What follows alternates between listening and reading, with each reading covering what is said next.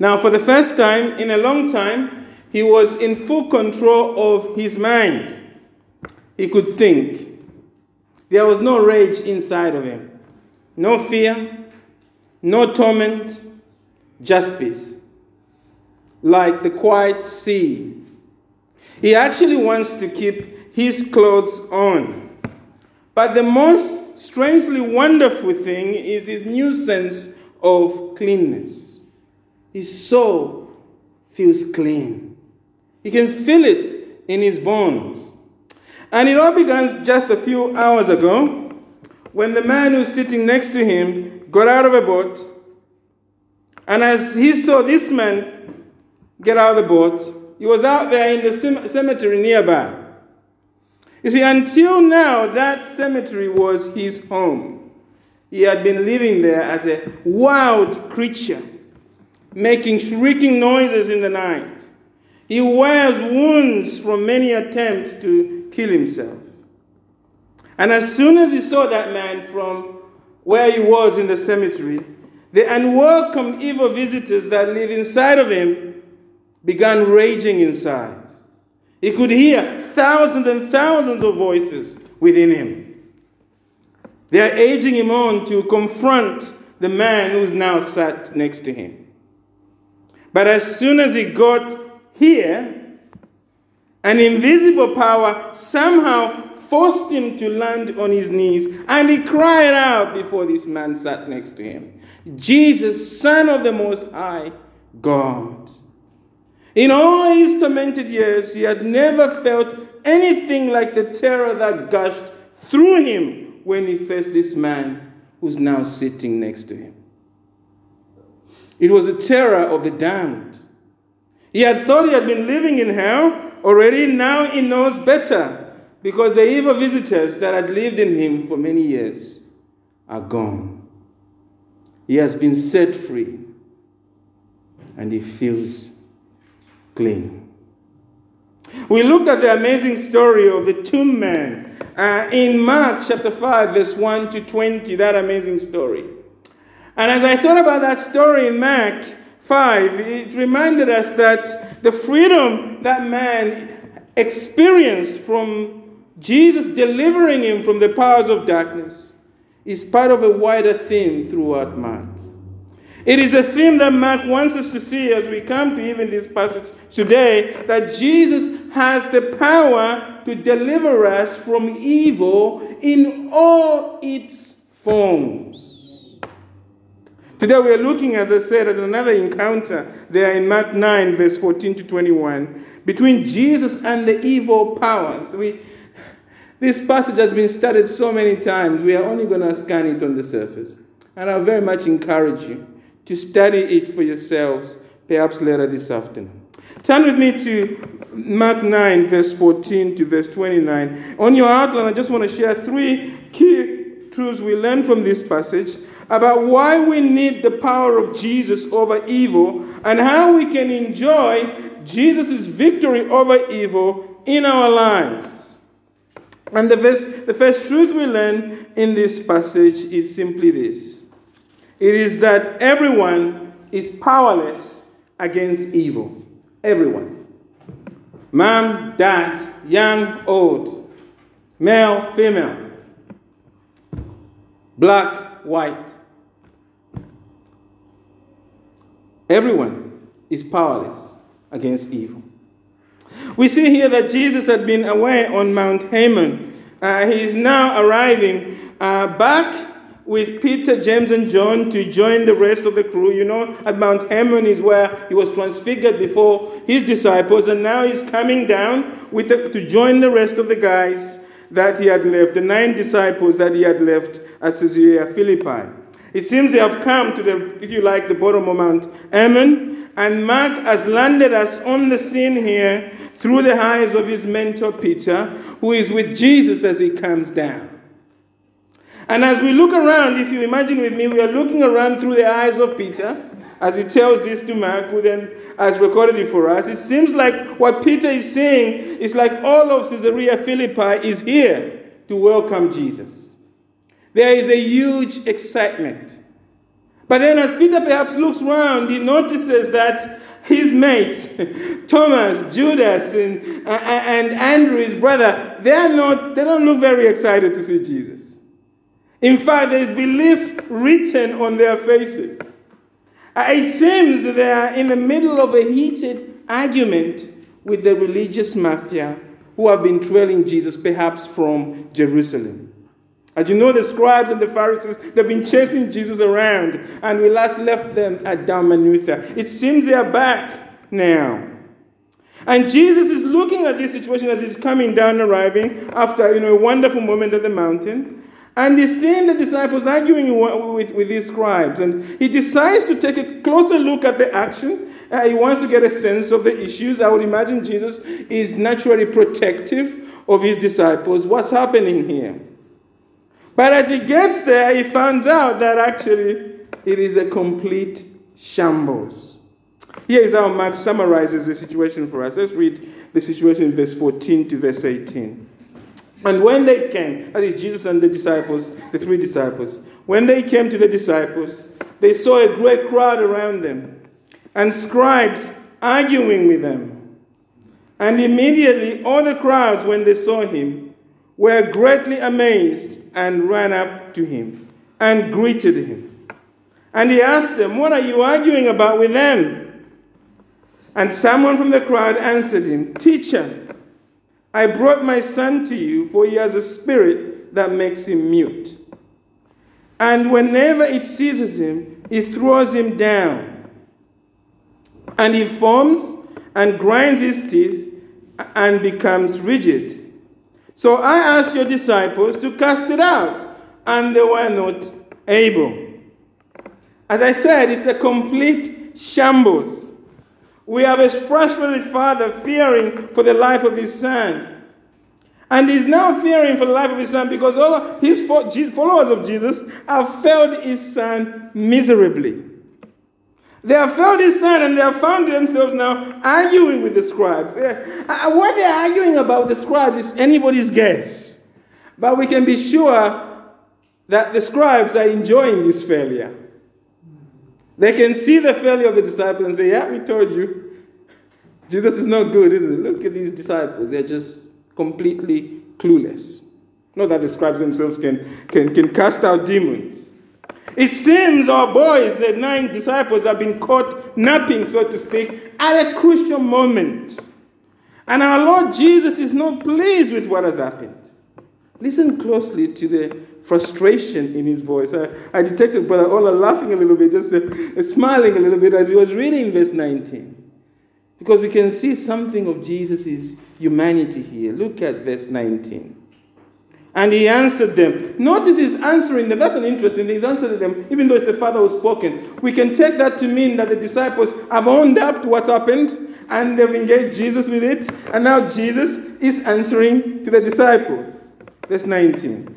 And he answered them, "O faithless generation, how long am I to be with you? How long am I to bear with you?" Let's just pause there. I am guessing many of us, I hope you are, if you're reading this, you are surprised to hear the Lord Jesus sounding like a Grace Baptist pastor, isn't it? All of those sermons with little to show for it, right? He's frustrated. This is holy frustration. I was encouraged by that because it means not all frustration is sinful, right? Is humanly frustrated. That's at the wickedness of the world. We should be frustrated at the evil going on in the world and bring our frustration before the Lord. My point here is that we should not be frustrated by his holy frustration, right? We should not be surprised by his holy frustration. Let us remember that our Lord Jesus is 100% God and 100% man. That is very easy to forget. The other thing that is very easy to forget is that though Jesus remains throughout his time on earth 100% God, is still God the Son, Jesus has chosen to live on earth not relying on his divine privileges. He's chosen to live on earth as a man dependent on God the Spirit. And here we can see that his humanity shines through. You say, if you haven't got a handle on how Jesus is living, you're not going to understand the frustration. You're going to just think Jesus is acting it up. But no, he's living as a man. And this humanity shines through. He's rightly frustrated that this man that not long ago he had sent into Galilee, casting out demons, right? He seems to have forgotten how to do it now. And they are now a complete embarrassment to the kingdom of light. Darkness is smiling at this moment because these men have proved so faithless. And Jesus is frustrated, wholly frustrated at that. As we think about the behavior of the apostles, it reminds us, remember they are apostles, appointed in chapter 3. As we think about the behavior, the failure of these apostles, it reminds us that most of the time, followers of Jesus sadly behave just as bad as the world around us. You know, beloved, we are so quick to point out at how broken the world is out there. We forget the brokenness, the failures in our own hearts. Our lives, really, beloved, are really no better than the world. It's a fact. We forget, in fact, that our sins are even more ugly than the world's sins. Why? Because we sin against the light. We've seen the light. We've seen God in his transcendent majesty and power, yet we sin against him. The world is blind, beloved. The world is blind.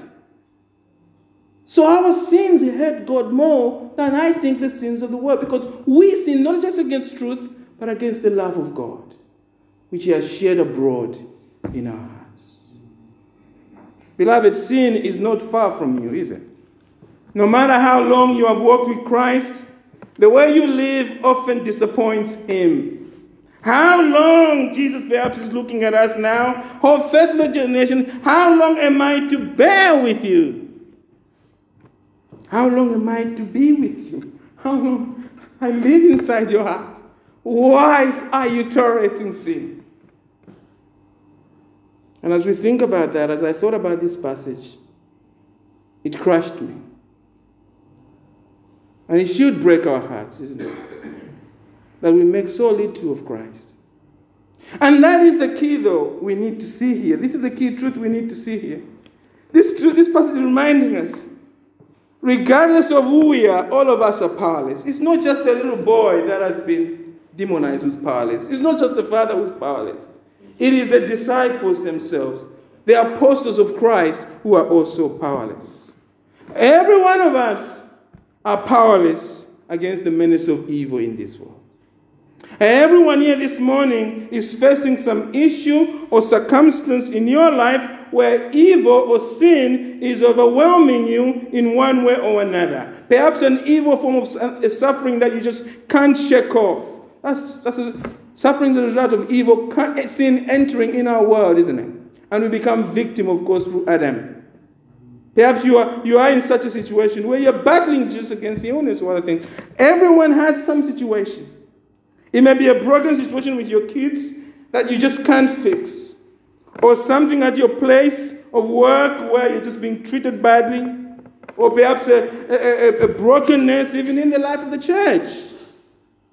Many of us are looking around this country, aren't we? And we feel powerless against the evil in this nation. I was driving past the council building yesterday, and I was shocked to see the rainbow flag at the council offices where we pay our council taxes. There was a sense of powerlessness as I drove there. That there is a darkness hovering over this nation, and there is nothing, humanly speaking, we can do about it. I can't change why my local Sainsbury's eyes that is just gone mad over this thing. We feel powerless. And this is an example of evil, isn't it? I know parents, I feel powerless with where my child attends school. Often, what they're being taught, just a sense of powerlessness. We are all in situations where we feel evil. We just feel it. We know we are powerless. And of course, everyone sat here this morning is battling some sin in your life. You have tried to get on top of it. You don't have to tell the person next to you. You know this is true. You've tried to get on top of it. And you have discovered you can't do it. Why? Why do you feel powerless? Because you see, because our powerlessness against evil is not just out there, beloved. Evil lives at our address. It is inside each one of us. It is a virus that we can't cure. But the problem you see is that even though you know that you are powerless against evil, you do not live in a way that shows you truly appreciate this truth. That's the issue. You know it, but you don't live in a way that appreciates it. That's the big deal here. That is why we are having to think about this, that everyone is powerless against evil. And before you came here, you knew that already. But the problem is that you don't live as if you know that, like a person who knows that. How do I know that? Because when your child sins against you or against the Lord, what do you do first? You first lash out instead of sitting down with her or him to pray and ask for help, seeing that you're looking at a child who's powerless against evil, and actually what you need is Jesus to help the child. You don't do that because you don't appreciate this truth. Because you see, you forget you're powerless against evil. You have not read your Bible for the last 2 days. Some of you for the last week. Why have you not read your Bible? You have not read your Bible because you think you don't need its wisdom. You think you can get along in this world without relying on the all-powerful wisdom of God. That's why you don't read the Bible. You think you get along fine. You underestimate. You know you're powerless against evil, but you underestimate just how serious that issue is. You see, when a husband does not remember his wife is powerless against evil, he will not help his wife examine herself whether she's truly converted. Right? He will easily deceive himself that he's married to a believer when he's actually perhaps not. That comes from not realizing just how powerful evil is and how deceptive it is. You see, because we forget everyone is powerless against evil, we often lack grace and forgiveness towards those who have hurt us in the past. Why are many of us carrying such baggage from the past? Why? Such pain? Because we forget, don't we? We forget that evil is powerful and we are powerless against it. You see, you think the people who have hurt you in the past should have been in control of evil. You forget that evil really has got all of us, as the rapper Shailene says, has got all of us shackled tight. You and I, beloved, desperately need help from outside. Evil, everyone is powerless against evil. And the good news of this passage is that Jesus, our Lord Jesus, Lord Emmanuel himself has power to defeat all forms of evil for us. That's a wonderful sensational news of the gospel. And that is the second truth we see in this passage, isn't it? Truth number one, everyone is powerless against evil, but, I should have put a but there, but the power of Jesus frees us from evil. Let's return to Jesus. Jesus has just rebuked the disciples there, isn't it? We stopped in the middle of verse 19. Now he turns to the problem while he's speaking, to the problem at hand. He calls the boy to him. Look, we ended verse 19 there saying, bring him to me, he says in verse 19. And suddenly, as they're bringing this boy, things get worse actually for the boy. They'll get worse. They'll keep getting worse. They're getting worse now. Look at verse 20. And they brought the boy to him, and when the spirit saw Jesus, immediately it convulsed the boy, and he fell on the ground and rolled about, foaming at the mouth. Things have got worse. Now, based on what you have seen of Dr. Jesus so far in Mark, what do you expect him to do now? You need to engage with the passage. You need to walk in it. What do you expect Jesus to do now? Well, I'm expecting him just to proceed and cast it out. He doesn't give the demons time. You remember, he just, in Mark chapter 3, verse 7 to 12, he just cast them out. He wouldn't even let them speak. But he doesn't do that here. Let's read on verse 21 to 22. Quite interesting. And Jesus asked his father, how long has this been happening to him? And he said, it's a GP question, isn't it? The question you get at the GP, how long has this been going on? Jesus asked, how long has this been happening? And he said, from childhood. Verse 22, and it has often cast him into fire, into water to destroy him. We won't spend too much time looking at this case. You'd have to study it deeper. In fact, we did discuss this case when we went through the study on Satan last year. But the point to note simply here is that Dr. Jesus has checked the medical history, as they do at the GP surgery, and it reveals that the torture of this child has gone on since childhood. And occasionally it's been nearly fatal. Beloved, pause at that. Consider what you're looking at here. Seriously. This case, and the case we saw in Mark 7, with a woman of Tyre who had a child demonized, is a sober reminder that Satan is obsessed with destroying our children. I am counting the demonic cases in Mark, and I believe there are 3 demonic cases, of which one I read, I explained to you at the beginning. I shared a bit about that, the 2 men. 3 cases, leaving aside the many cases in Mark chapter 3, but 2 out of those 3 demonic cases are children.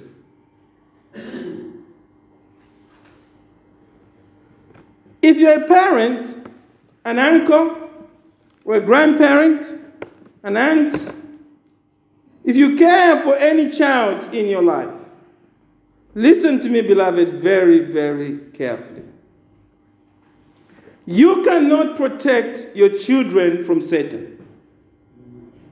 No matter how smart you are, how spiritually mature you are, you can't. No matter what schemes you come up with, they won't work. Only the precious blood of Jesus shed on the cross can keep them safe. That's the application I've taken away from this passage for my child. And so if you love your children, you must do what this father is doing. You must keep taking your child to Jesus to care for them. And I think this means 3 things. First, you must be truly committed to Jesus yourself. You know, as parents, we want our children to be biblical. But what about us? We must come to Jesus ourselves. We must be truly committed. It starts with you, beloved. And secondly, pray daily for your kids. They're going to be there every day. Now, if you're not reading your Bible, if you hardly pray, you're of course not praying for your children. You only pray when they're unwell or something. So pray daily for your kids. And finally, beloved, I think it's God's providence that this father brought the child to the disciples before they brought the child to Jesus. I think the lesson I take from that is that if we're going to nurture our kids, yes, the disciples messed up, but this man did the right thing to go to the disciples. Why? Because God wants our children to be brought and nurtured by God's covenant community, the church. Amen. So one of the most important things you can do for your children is to ensure they're in a sound biblical church and that they are being nurtured by God's people. There are things that you can't offer your kids that only other people can. And that is the collective power of prayer and the collective power of the love of Christ shed abroad for his church. Bring your kids to Jesus. The father recognizes he needs Jesus.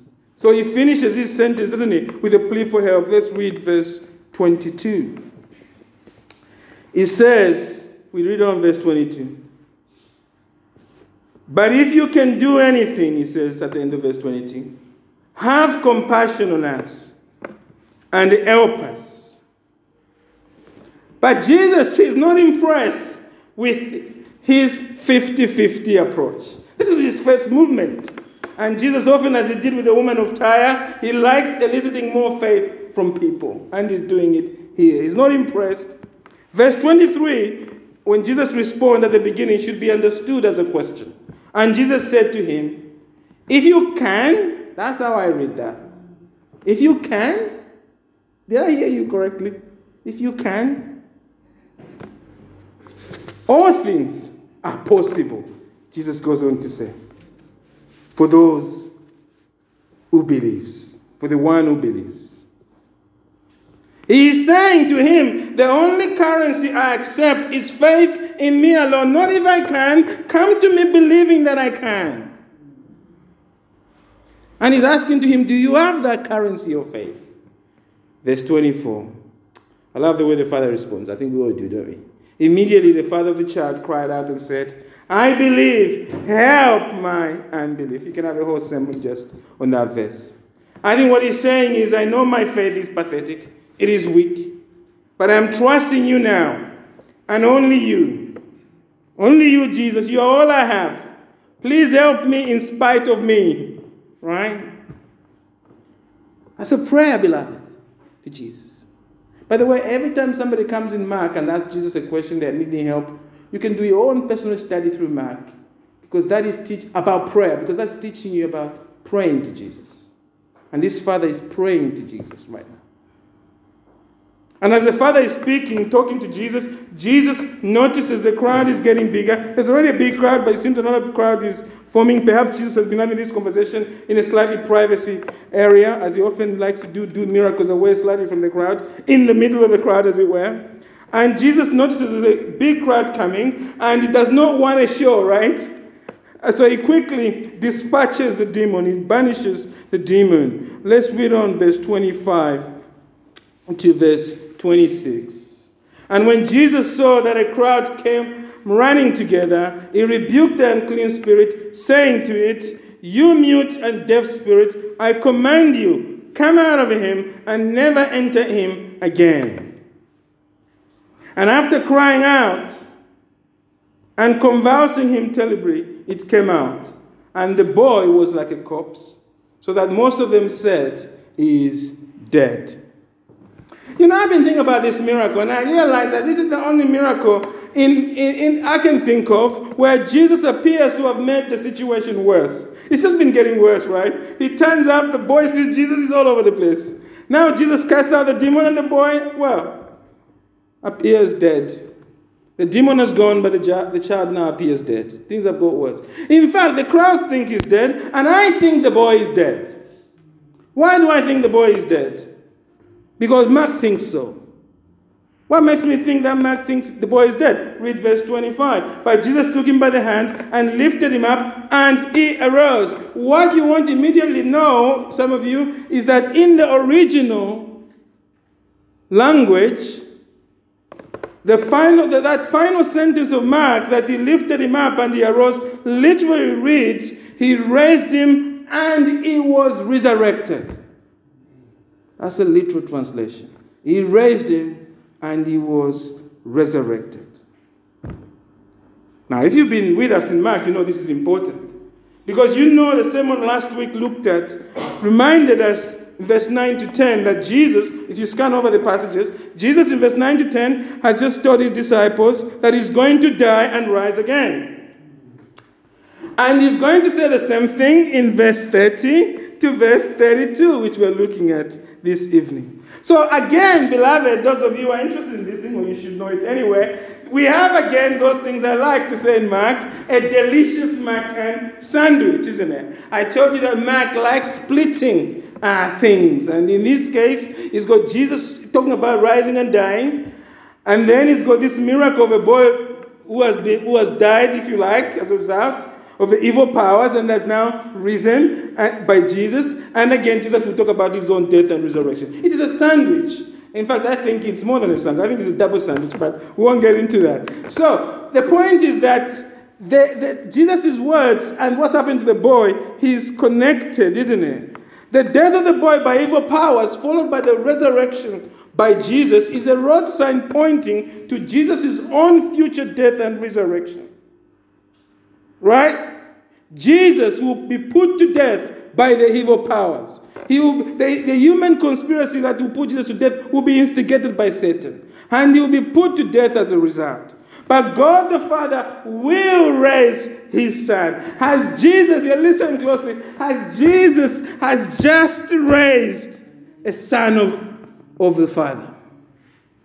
What you won't know is that reading this story from Luke makes it clear that this child is the Father's only Son. What a picture of Jesus' own death by the evil powers and the resurrection restored back to his heavenly Father.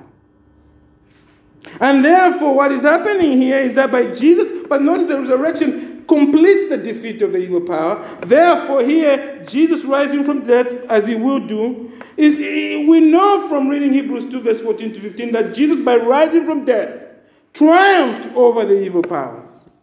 Because by rising from death, he robbed Satan of the power of death itself. We read this from Hebrews 2, verse 14 to 15. Since therefore the children share in flesh and blood, he himself likewise partook of the same things, that through death he might destroy the one who has the power of death, that is the devil, and deliver all those who through fear of death were subject to lifelong slavery. This miracle, beloved, the point is that he's teaching us that if you're truly trusting in Jesus, right, you are free from the domain of darkness and you have been raised to new life with Jesus forever. That's what he's teaching us. You see, like all human beings, you were once born in this world carrying the surname of Satan as your father. You were trapped in Satan's house of darkness. But Jesus, heaven's champion, came for you. He bound the strong man we read about in Mark chapter 3. By his death on the cross and by his resurrection, defeated death for you. And by his Holy Spirit, if you are trusting in Jesus, Jesus has enabled you to cry out to him, I believe, please help my unbelief. Your chains have fallen off and you were set free. That's true for you, beloved. If you're trusting in Jesus, this is your life. No matter what Satan throws at you, Jesus has placed, just as he placed on this boy, a no trespass sign on you. Jesus has placed a no trespass sign on you, a sign of his blood shed on the cross. The devil can harass you, but he can't destroy you. You are safe forever. Yes, you face powerless situation, but the Bible says, he who is in you is stronger than he who is in the world. But the problem is, beloved, is that we forget this. For us who have come to faith in Jesus, we still forget this. And as a result, we forgetting this truth, we often find ourselves craving for the same evil that the Lord Jesus paid an infinite price to deliver us from. If you're a follower of Jesus, you know you are often tempted, like the Galatians, to go back to your old slavery. I think God allows these weaknesses. Why does he allow these weaknesses? Well, he allows these weaknesses in us so that we would know that we need his grace. So that we would not look to ourselves, but to his infinite grace. That we would keep looking to his Son in faith. And that brings us to the final truth of this passage, beloved. The first truth here is that everyone is powerless against evil. The second truth we learned, importantly, but the power of Jesus frees us from evil. How then should we respond? Well, we should respond through faith in Jesus. The final truth is that we overcome evil through faith in Jesus. So the miracle is done, right? Jesus and the disciples exit for some alone time. The disciples now have a burning question. They want our Lord to answer. Perhaps they think Jesus is annoyed at them, right? So they preempt that by coming to him with the question. So it's good to be the first one making the move. If you've upset your parents, it's better to engage them soon, right? And so they come to Jesus now to ask him a question. Let's finish reading verse 28 to verse 29 there. And when he had entered the house, his disciples asked him privately, "Why could we not cast it out?" And he said to them, "This kind cannot be driven out by anything but prayer." The phrase "this kind" can simply refer to the rest of demons as a whole. Jesus may be saying that demons as a whole cannot be cast out without prayer. But I think most likely what Jesus means is that this kind of demons, as we know, there are different types of demons, and there are principalities, powers, and so forth. He's saying this kind of demons are so strong that they can only be overcome by those who have a strong prayer-filled faith in Jesus. Beloved, to pray is to totally give the situation over to God. It is allowing his power to change the situation. In other words, praying lives out faith in God. It lives out faith in Jesus. But notice the fact that Jesus is talking about here, when he says anything is possible for him who believes, it's not just faith in faith. In fact, it is not faith in faith, I should say. It is faith in Jesus. It is faith that Jesus has died and risen for me, and that he has powerfully defeated evil for me in all its forms. So the question for all of us as we near the end of these passages is, are you trusting in Jesus like that this morning? Do you have faith that Jesus is powerful for me? Are you trusting in his death on the cross and in resurrection power? Have you come to that point of true surrender? I think you need to think about this carefully, beloved. Because true faith looks like the father in verse 24. Look at the father again in verse 24. Immediately the father of the child cried out and said, "I believe, help my unbelief." Look, when I think of verse 24, his attitude to Jesus the Father, there are 3 H's, right? You could have a whole sermon on that. 3 things. What is his attitude? First of all, he's honest, isn't it? He's very honest. He's honest about his weakness. I have unbelief, he says to Jesus. I have unbelief. I know it. Secondly, he's helpless, isn't he? He comes before Jesus, "Please help my unbelief." And finally, the final H is that he's hopeful. He knows Jesus will do it. That's why he keeps coming to Jesus. Beloved, if you come to Jesus like that, if anyone here, young and old, comes to Jesus like that, in true surrender, Jesus will free you from the power of Satan and bring you into his kingdom. You will be made born again. That's how repentance looks like. It must be honest, helpless, and trusting in Jesus. Have you done that? Have you come to that position of true surrender? Have you given up control of your life to him? Well, if you have, then you are a follower of Jesus. And here is the thing for us disciples to think about. Because some of us are like the disciples, isn't it? There's an application here for us as well, because you are like, some of us are like the disciples. We are already following Jesus. What does it mean for us? Well, we need to remember that we also often find ourselves paralyzed by sin and satanic attacks. And I think what Jesus is saying to us in this passage is, look, beloved, you don't need to defend yourself against evil in your life. I am your defense. So come to me, Jesus says. Don't underestimate the power of prayer. Read again, beloved, verse 29. Read again, verse 29. So final reading. And he said to them, "This kind cannot be driven out by anything but prayer." Let that verse sink in. I had to let it sink in. You know, we take the Bible for granted so many times. Let that verse sink in. This kind cannot be driven out by anything but prayer. Why did this verse puzzle me?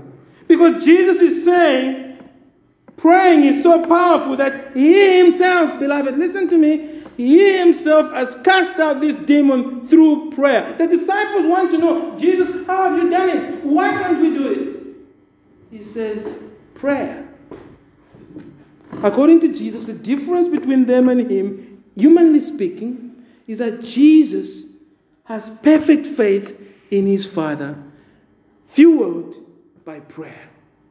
And we know he's just come from the mountain praying, hasn't he? On the mountain of transfiguration. You know, when Jesus prays for our market, amazing things happen. Beloved, we must remember again that though Jesus is God, is living again his life as a man dependent on God the Spirit. How is Jesus casting out demons? Empowered by God, yes, by God the Spirit, through prayer. Faith is the bridge between divine omnipotence and human weakness. And that faith is experienced and exercised through prayer. Are you praying for your children? The children are going off the rails. Are you praying for them? Is your marriage failing? Is your workplace very difficult? What's the answer to all of those questions? The answer is push. Push stands for pray until something happens. Are you struggling to pray perhaps? Well, here is a new idea. Start praying to grow in prayer. Stop talking to people. Start talking to God about your issues. Let us learn here, beloved. I mean, this sermon, I appreciate your patience for the last 50 minutes.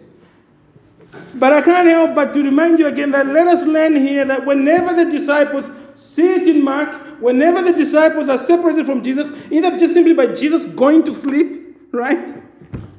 They get in trouble. And they experience a crisis. That's the story of the disciples in Mark. And the same is true for us, isn't it? As followers of Jesus, we never advance beyond our need to stay close to Jesus in the evil world around us. And we do that through faith-filled prayer. And the same applies for us as a church, beloved. I'm so glad, Brother Wallach got us to be praying because we want to do more of that praying thing, isn't it? Because we want God to give us leaders in this church. We want God to raise leaders in this church, right? What leaders are we looking for, beloved? What leaders are we looking for? We are looking for men who meet God in their needs. We will know we have an elder in the church ready to be appointed when that man is a man of prayer. We want Sunday school teachers who meet God on their needs. And I told the Lord, I said, Lord, look, don't send us an elder if he's not going to be a man of prayer. And I know the Lord wants that. We want elders, deacons, who are people of prayer. And therefore we want people that not only pray in their private life, but they are teaching the church to pray. And they prioritize the church meeting for prayer. You don't want to be led by a man or group of men who only have their own ideas. You don't want that. You don't want people who is all about here rather than looking to him. We want to be a church that looks to God. And so as a church, that's a corporate application. Let us pray that God raises up men to shepherd us who are men of prayer. We pray for Sunday school teachers who will be people of prayer. And those that lead the women, people of prayer. As we have seen everyone, why? Because as we have seen, to recap, beloved, everyone is powerless against evil. The good news is that our Lord Jesus has power to deliver us from evil.